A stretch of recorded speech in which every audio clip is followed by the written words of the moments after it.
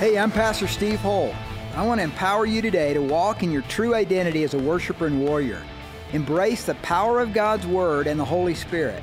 Today, be encouraged with a word from my guest speaker. Welcome to the Born for War podcast. I was talking with Steve at the end of June. We were talking, and he was like, hey, I'm going to need coverage in August. And I was thinking, what was I going to speak on? And God had been building this message in me about kind of the forefathers of our Christian faith, where we're headed, the legacy that we have because of their faith and obedient journey. And in my mind, I had built the patriarchs, the God of Abraham, Isaac, and Jacob, this grand, maybe three-part thing that I was going to look at as to where they built and consecrated around Israel, the landmarks and the land that God was ultimately going to bring his people and give his people to at the end of all things, that he would come back and heaven will rest in those places. And so it was going to be, what was Abraham's contribution? What is Isaac's contribution? What was Jacob's contribution? As I started to dig in, I'm going, this is way too big for one message, especially for 37 minutes. So I'm like going, okay, let's just start with Abraham, and if there's an opportunity, we'll talk about Isaac and Jacob at a later date. So today, I want to talk about the altars of Abraham, the legacy that he left, that he's still leaving, and the glory of God that will come because of his obedience. And I love that we open with that song, because he changed my name, right? And so here's the first patriarch in the gospel where we see a name change because of how he aligns himself with God's kingdom and the unity and the union that he has. Doesn't do it perfectly, he blows it, and we're going to discover that too. So he's very human in moments. But throughout history, altars have been erected by the Lord's people to signify obedience, worship, to pay tribute, and recognize a powerful encounter with God. They've also come to mark and consecrate a word or promise from the Lord and to leave a legacy. If I had a thesis today, it would say something like this, and that is, the altars of your life will be the legacy you leave for the generations that follow after you. So in the scriptures, as we dig in, I've identified 4 altars that Abraham builds throughout his journey through the land, not yet Israel, but will be essentially in and around Israel itself, and specifically Jerusalem. They are titled the altars of praise, prayer, peace, and provision. The first 3 are lesser known. When we get to the 4th, it's probably the most infamous altar that Abraham builds for his son Isaac in obedience, ultimate obedience to the Father. What I want to say is that while the altars were built by the patriarchs, I want to say that in today's culture and age, there's an invitation that transcends gender, in that I invite both men and women in the room today as husbands, fathers, spouses, husbands, and wives, as we journey in and we look at the altars in our lives and where we can take playbook, a couple pages from Abraham's playbook, as we develop and strengthen and discipline in ourselves our altars in our lives of praise, prayer, peace, and provision, and where we can press in and experience the Lord. So let us begin, and we're going to pick up the story of Abram. And I will just say, for the first 3 altars that we're going to talk about, he hasn't had the name change yet. So he's still Abram and his wife Sarai. So we're going to start in Genesis 12, and we're going to go through 1 through 7 as we uncover the first altar of praise. I'll be in the New King James today if you guys are following along online or with your digital devices, and you have a choice of translation. Now the Lord had said to Abram, "Get out of your country, from your family, and from your father's house to a land that I will show you." Pause real quick here. God has just now instantly given an invitation to Abram to start the pilgrim journey. He's removing him from his father's house, and his invitation to step away from the familiar, the community, the culture, and he's going on the road. He's going to pick up his bag, his family, and he's moving out into the wilderness, and he's moving away from the safety and security of his dad's home, and he's now venturing into the life of a pilgrim. God says, "I will make you a great nation." It's the first time we start to hear this, but this is going to be repeated throughout his journey. "I will bless you and make your name great, Father Abraham, and you shall be a blessing. I will bless those who bless you, and I will curse him who curses you. And in you all the families of the earth shall be blessed. Now we're going to hear some language like that again at the end. I want you to just kind of highlight Genesis 12:3, because we're going to hear some similar language from Paul in Ephesians 3 at the end of the message about the families of earth in the name of Jesus. But I think it's important that we just kind of pin this. So Abram departed as the Lord had spoken to him, and Lot went with him. Abraham was 75 years old when he departed from Haran. Then Abram took Sarai, his wife, and Lot, his brother's son, and all their possessions that they had gathered, and the people whom they had acquired in Haran, and they departed to go to the land of Canaan. And so they came to the land of Canaan. Abram passed through the land to a place of Shechem as far as a terebinth tree of Moreh, and the Canaanites were then in the land. Now let me just say this about the Canaanites. They weren't a pleasant people. They would not have welcomed Abram into the land. He is definitely an outsider, bringing the kingdom of God with him, resting on his shoulders, not entirely fully aware of what that means in his own world yet. But now God the Father is starting to speak to him, starting to relay promises, starting to build up in his life what is yet to come and what is going to be brought forth in his lineage. And this is implied, but I think because God does search to and fro, as we see in Chronicles, for a heart to strengthen and empower, he finds that in Abram at this moment. And so he's going to start to continue to work through Abram's life in this time. But he's testing him all the while. And we're going to see it build. Canaanites, not a friend, not a friendly, as they say. Then the Lord appeared to Abram and said, to your descendants I will give this land. Based on that encounter with God, Abram then, there in that moment, he built an altar to the Lord who had appeared to him. He's giving praise back to God. The first altar that he builds is right here in the land of Canaan, among the Canaanites, just beyond, and he's praising God for what is yet to come, the legacy that is beginning to form. The altar of praise comes as a response to the promised land of God to the future generations of Israel. I think it's important that we can recognize in our lives the moments where God shows up. And we talk about it in our home, and I've talked to many of you too. It's like, how do I hear the voice of God? When does the voice of God show up? And we work with some of our younger kids who, show up and like, I haven't heard God's voice today, or I haven't heard God speak in a while. Well, here's what I do know, and I know that he speaks to all of us in different ways, but it's unique to us, and I know that he wants to speak to all of us. And so we have to train our ears, we have to tune our minds and our hearts. And what is that? Well, it's first setting our mind on the things of his kingdom, seeking his kingdom first, and then the righteousness that will follow. We have to block out all of the chaos, all of the distraction, all of the news, media, etc. There's a discipline here where we need to go into our quiet place.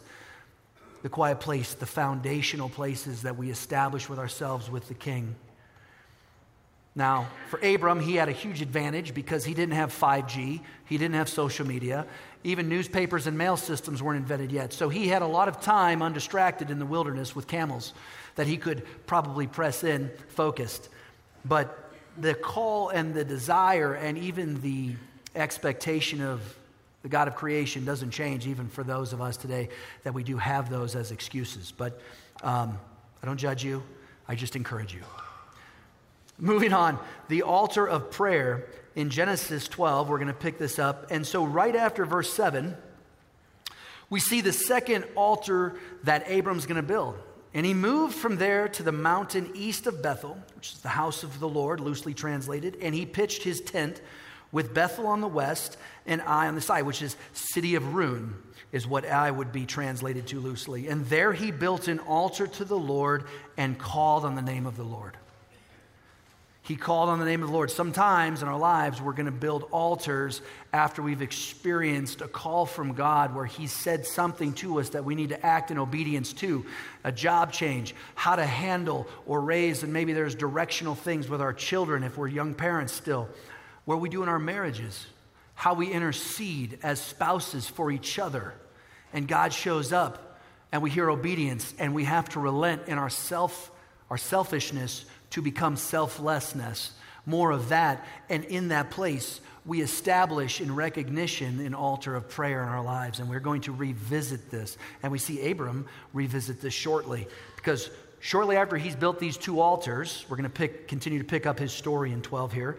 Verse 9, so Abram journeyed going on still towards the south. Verse 10, now there was a famine in the land, and Abram went down to Egypt to dwell there. For the famine was severe in the land, and it came to pass, when he was close to entering Egypt, that he said to Sarai his wife, indeed, I know that you are a woman of beautiful countenance. Now, if he had just stopped there, it would have been a great date night. But this is not what he does. He goes on to blow it, and every man in the room can raise your hand at some point to say, if I had just stopped there. Verse 12, and therefore it happened, when the Egyptians see you, that they will say, this is his wife? She's with him, that guy? Right? That's kind of what's going on here. He's like, I know I married up 5 times. So he says, please say that you are my sister. It's kind of weird, but go with it.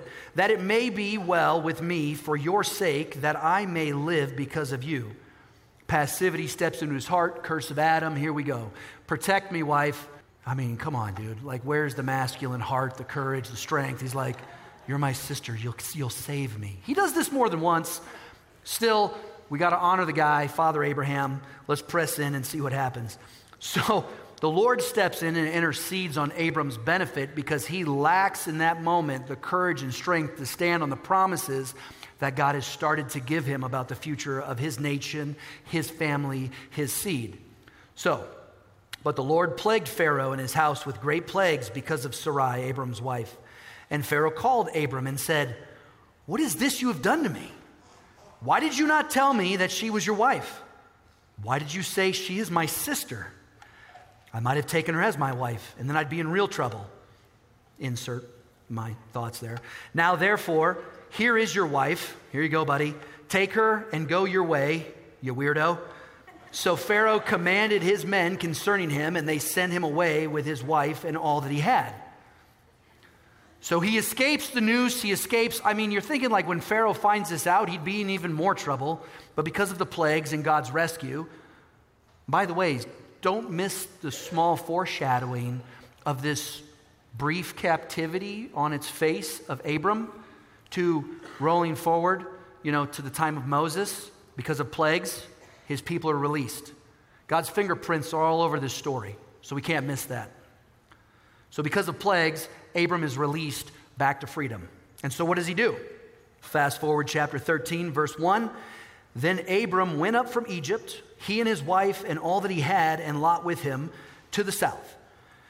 Abram was very rich in livestock, in silver and in gold, and he went on his journey from the south as far as Bethel to the place where his tent had been at the beginning, between the places of Bethel and Ai, to the place of the altar which he had made there at first, and there Abram called on the name of the Lord again.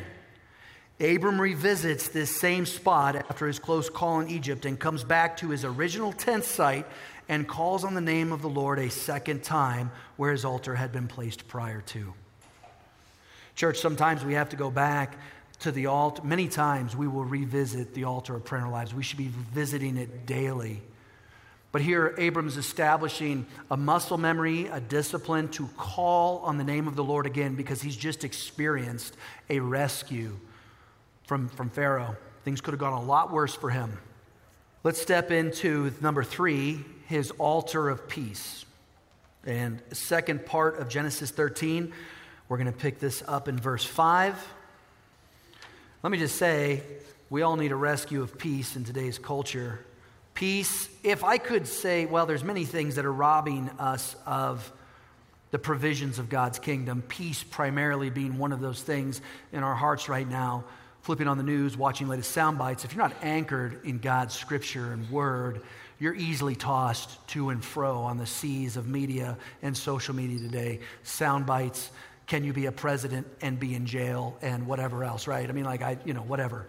And so now all of a sudden we're becoming experts in the Constitution and trying to figure out, whatever. I'm just going to leave that there for a minute. Point is, you need a directional azimuth that's anchored so that you can continue to experience God's peace, because I think the enemy comes to rob, steal, and kill our peace first, and then those things. He has an algorithm in his kingdom that he's going to destroy our belief system by robbing peace first, getting us distracted, anxious, depressed, etc. But it starts with peace. Abram is desperately going to seek peace in this moment. So let's pick this up. Lot also went with Abram, had flocks and herds and tents. Equally, these guys have amassed a significant amount of stuff: land, people, wealth. Now the land was not able to support them, that they might dwell together, for their possessions were so great that they could not dwell together. And there was strife between the herdsmen of Abram's livestock and the herdsmen of Lot's livestock. And in addition, the Canaanites and the Perizzites then dwelt in the land as well. So it's kind of like a boiling pot here. There's things going, there's like eruptions coming. You can tell that there's any moment there's going to be conflict, and there already started to be some conflict. So this is what Abram said to Lot: "Please let there be no strife between you and me, and between my herdsmen and your herdsmen, for we are brethren." Man, if we could just take a pause on that for modern day church, and if we could take Abram's heart towards our hearts of conflict here, to encourage you, church, to encourage me to seek peace in the area of humility.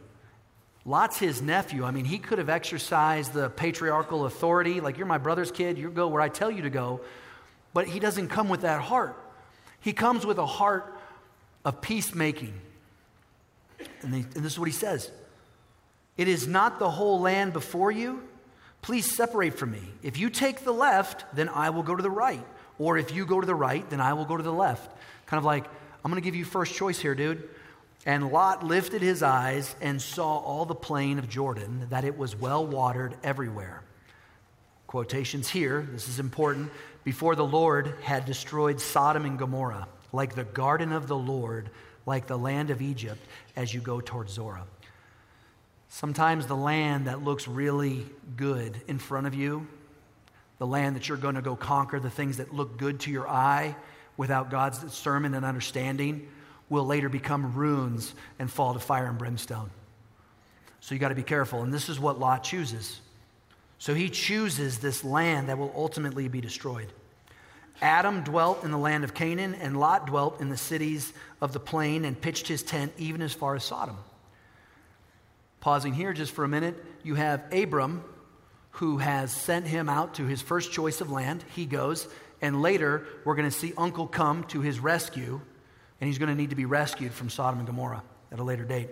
Again, Abram's heart, beautifully positioned and specifically placed for this time in humanity in the history of God, because he's being obedient. "And the Lord said to Abram," verse 14, "after Lot had separated from him, lift your eyes and look from the place from where you are. Look northward, southward, eastward, and westward. For all the land which you see I give to you and your descendants forever.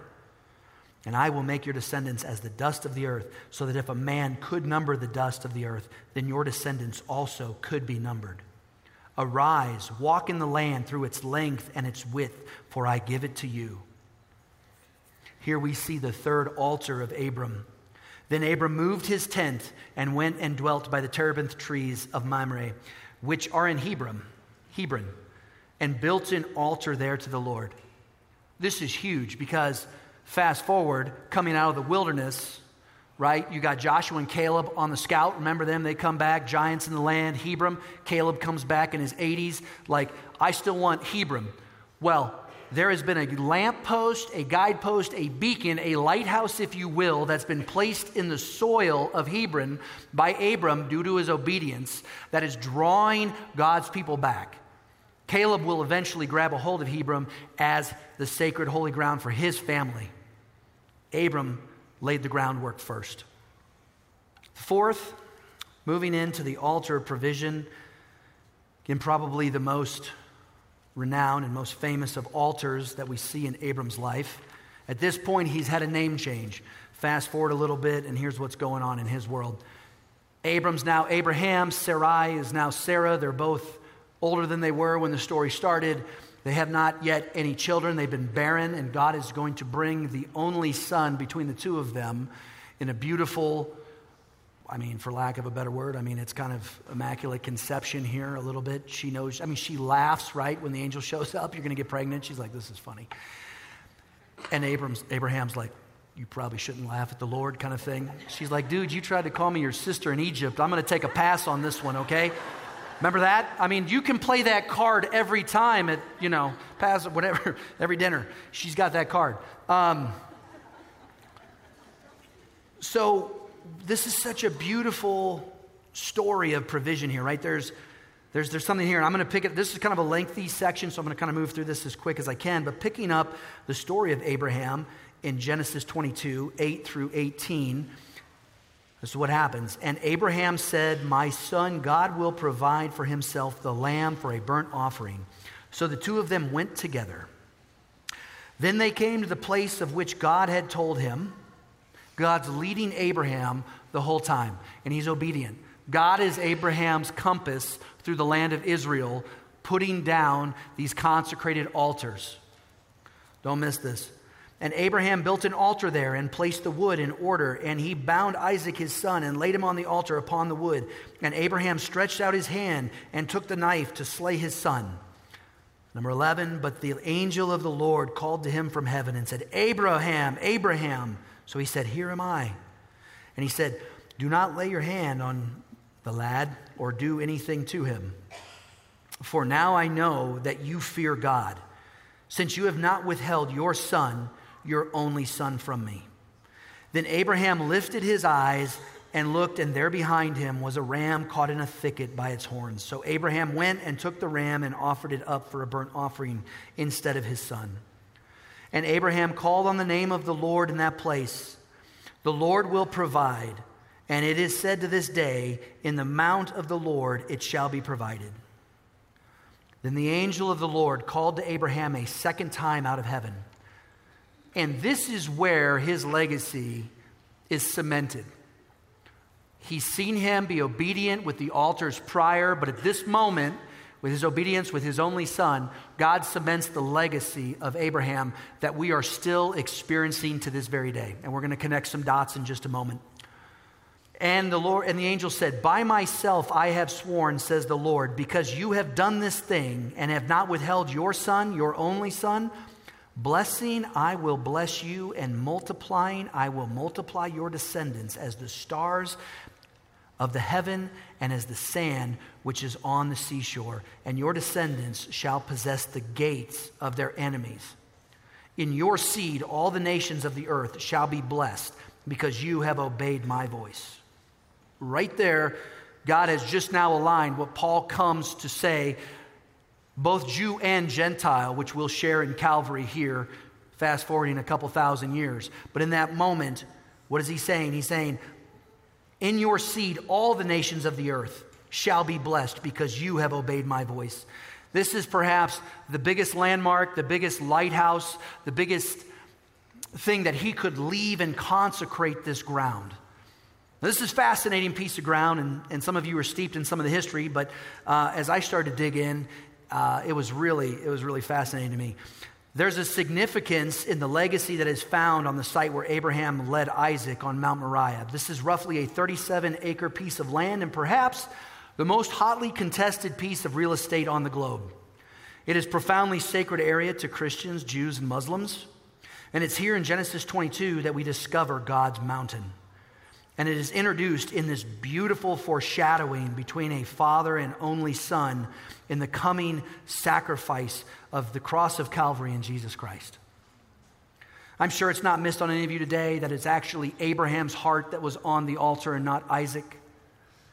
God's final test of him in this moment before he solidifies the foundation, the root, this beautiful consecration of this place, this sacred place. Fast forward about 1,000 years later, on that same spot, we find King David negotiating a purchase for this exact piece of ground.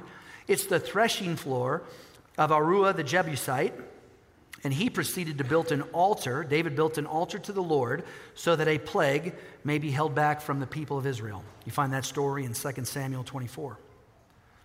His son, King Solomon, would later build on this altar and land a glorious temple unto the Lord after the death of his father David. And this temple would last for 400 years until its destruction between 587 and 586 BC by the armies of Nebuchadnezzar. The Jewish people would then rebuild another temple to the Lord approximately 70 years after their release from captivity in Babylon. This temple would also be positioned on the same site. Around the 1st century, King Herod made a significant addition to that structure, and it became known as Herod's Temple. This is the same temple that Jesus would cleanse in 2 John 15. Think about that for a minute. Sacred ground, Abraham, Isaac, consecrating it there. One temple built, destroyed, another temple built, and now Jesus is coming back.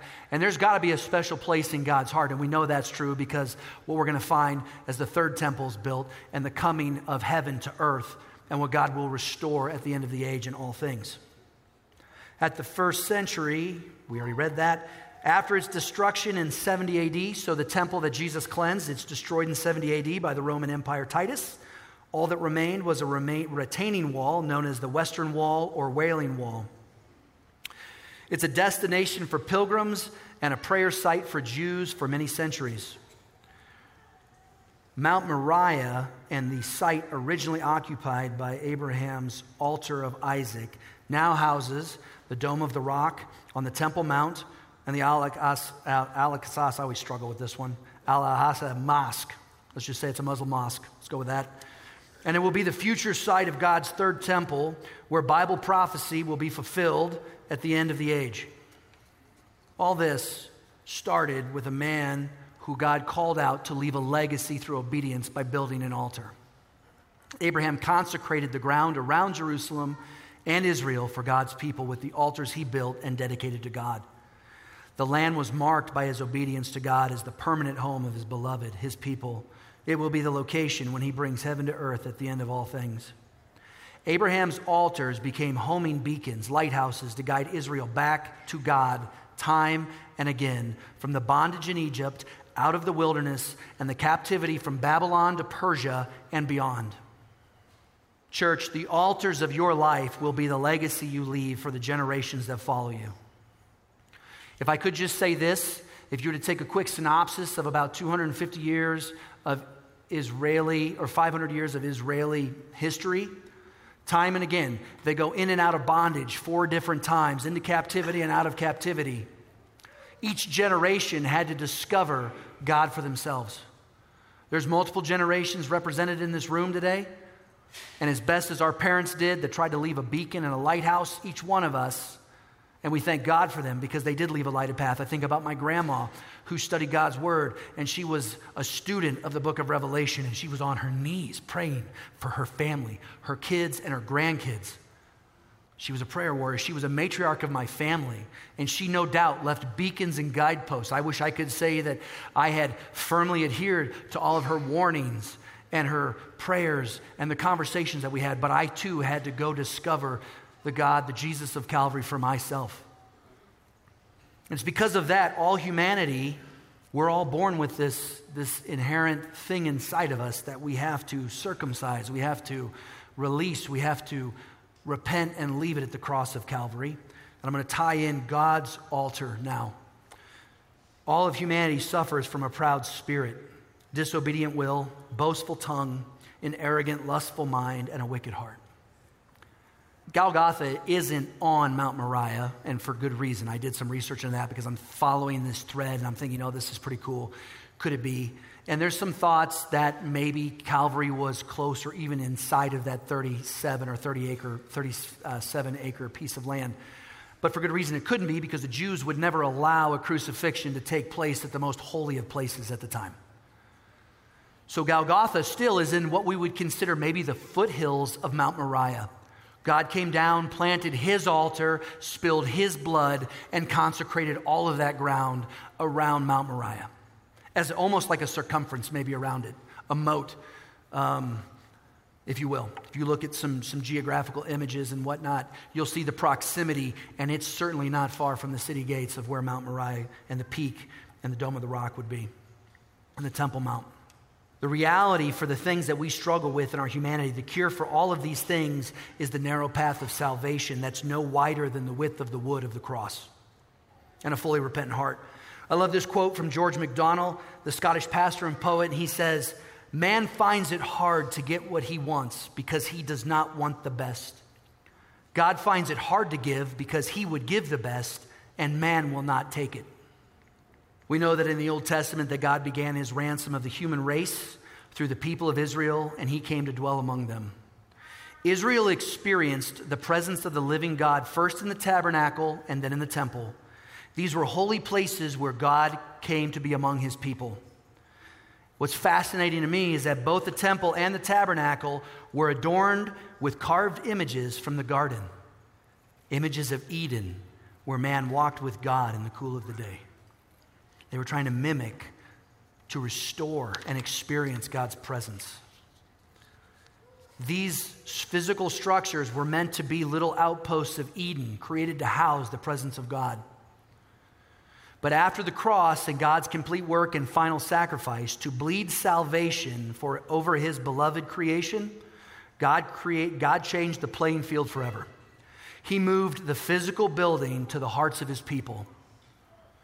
Picking it up in 1 Corinthians 3, 16 through 17. If you're following online, these aren't in your notes. But 1 Corinthians 3, 16, 17, Paul writes, "Do you not know that you are the temple of God and that the Spirit of God dwells in you? If anyone defiles the temple of God, God will destroy him, for the temple of God is holy. Which temple are you?" Challenging words from Paul. We should all take assessment. But he restates it in 2 Corinthians 6, 16. "For you are the temple of the living God. As God has said, I will dwell in them and I will walk among them. I will be their God and they shall be my people." We are God's temple. Our hearts are our altars, a living sacrifice to the Lord. This quote from Thomas à Kempis: "Turn to God with all your heart.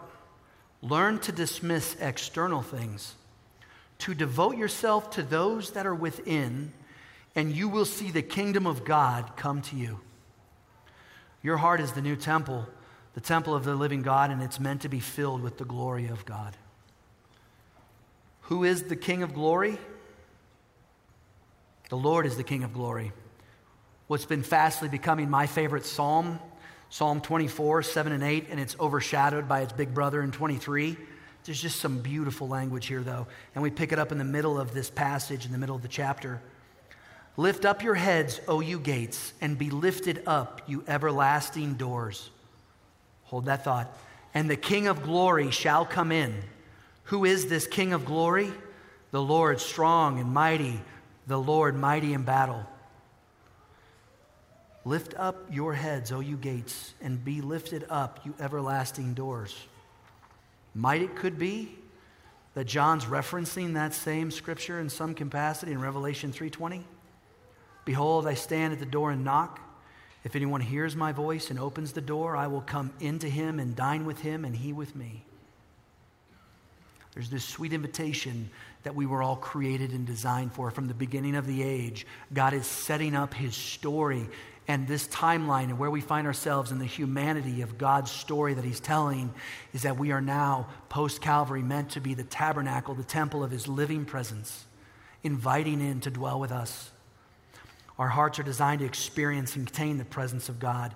We are to be little outposts of Eden, and we are to steward our hearts, the well springs of our lives, the deep inner recesses, the places that we have to care and nurture and take care of that soil. I talk about when we're hosting sometimes at our house and we have 4 children, and we'll go in and we're going to have company and we're cleaning the day of, and we'll go and clean a room and then we'll leave a room, and then our kids will have somehow manifested in that space while we've been gone, and we come back and there's another pile or there's another mess, and we're like, kind of like it's now the 11th hour. We know the company's going to be ringing, and we're like, how do I want my home to look? I don't want it to look disheveled or messy, and we just kind of start finding places to throw stuff. Right? You're like, okay, all right, we'll come back and revisit. We'll put that where it belongs later. So the question is are we doing that with our hearts to God, or are we being consistent stewards of the soil and the garden of our hearts today? Are we quickly just throwing things aside and not dealing with them, and where they should go. And most of that stuff should go straight to Calvary, washed with the blood of the Lamb, stepping into the river of grace that flows from Calvary today with our hearts so that we can be, in turn, good stewards of the Lord of heaven. In a moment, we're going to go into communion. But I want to ask you, how is your heart today? Is it a heart of stone, or is it one of flesh with fresh soil, renewed and vibrant?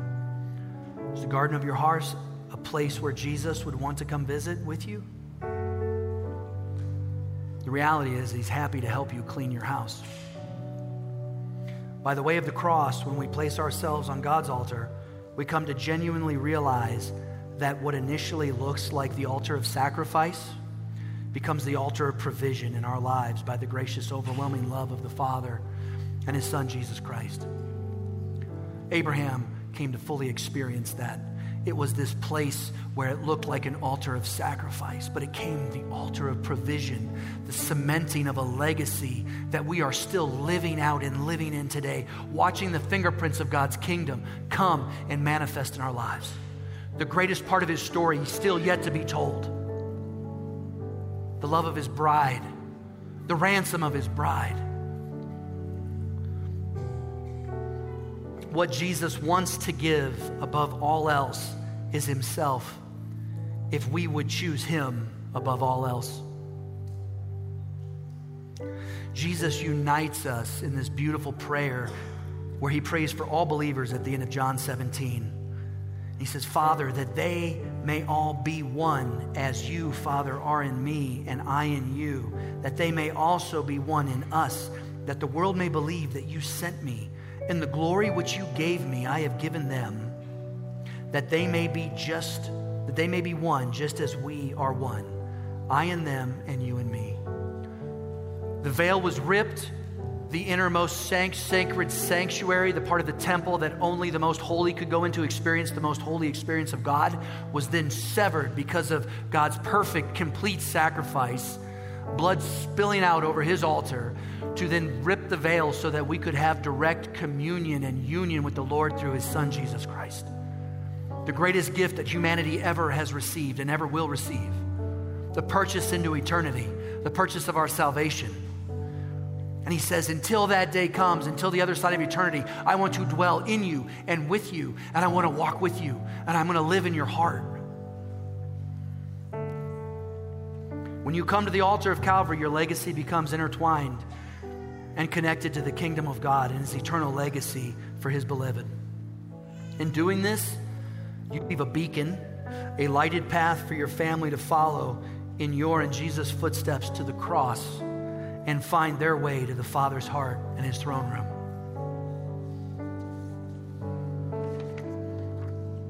And if you recall Jesus or God's words to Abram in the first part of Genesis where I began, I want to read this in closing, and we'll enter into communion. Ephesians 3:14 through 9.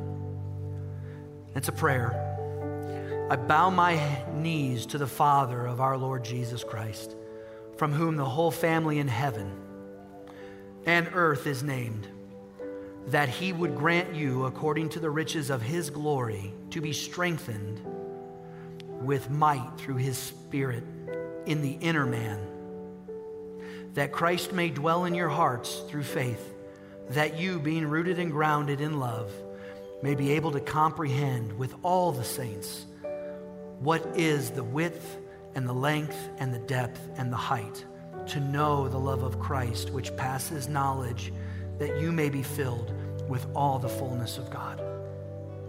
Such a sweetness and an invitation in that prayer. I was convicted with a statement that I would have normally went after and challenged in my life. It was a statement that said by a person who I respect and admire tremendously and love dearly. They said, sometimes I think you let yourself off the hook a lot. And I was like, wait, don't respond. I need to take that one to the Lord. I said, God is there. I said, guys, it's true. And I started thinking about Proverbs and the beautiful language about God's scales. All that he talks about, how you weigh things. Don't be on corrupt scales. Don't do business with people who have corrupt scales. And I thought, wow, Man, am I willing to put myself in God's kingdom scales? And so I pray this prayer, God, know my anxious heart. Know me inside and out, fully, completely. Help me keep the garden of my heart clean. I want to walk, I want to experience your presence daily in my life. I want to hear your voice. Because more than ever in today's age, I want to know what the Father is saying so I can hear that. And I want to do what I see the Father doing because I need your lamppost. I need you to light my way. So God, know my anxious heart and weigh me in your kingdom scales. Light my path and lead me in your perfect way.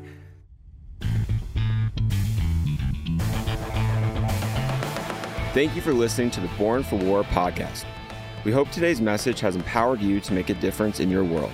To connect with Pastor Steve's sermons, books, and blog, visit steveholtonline.org. God bless.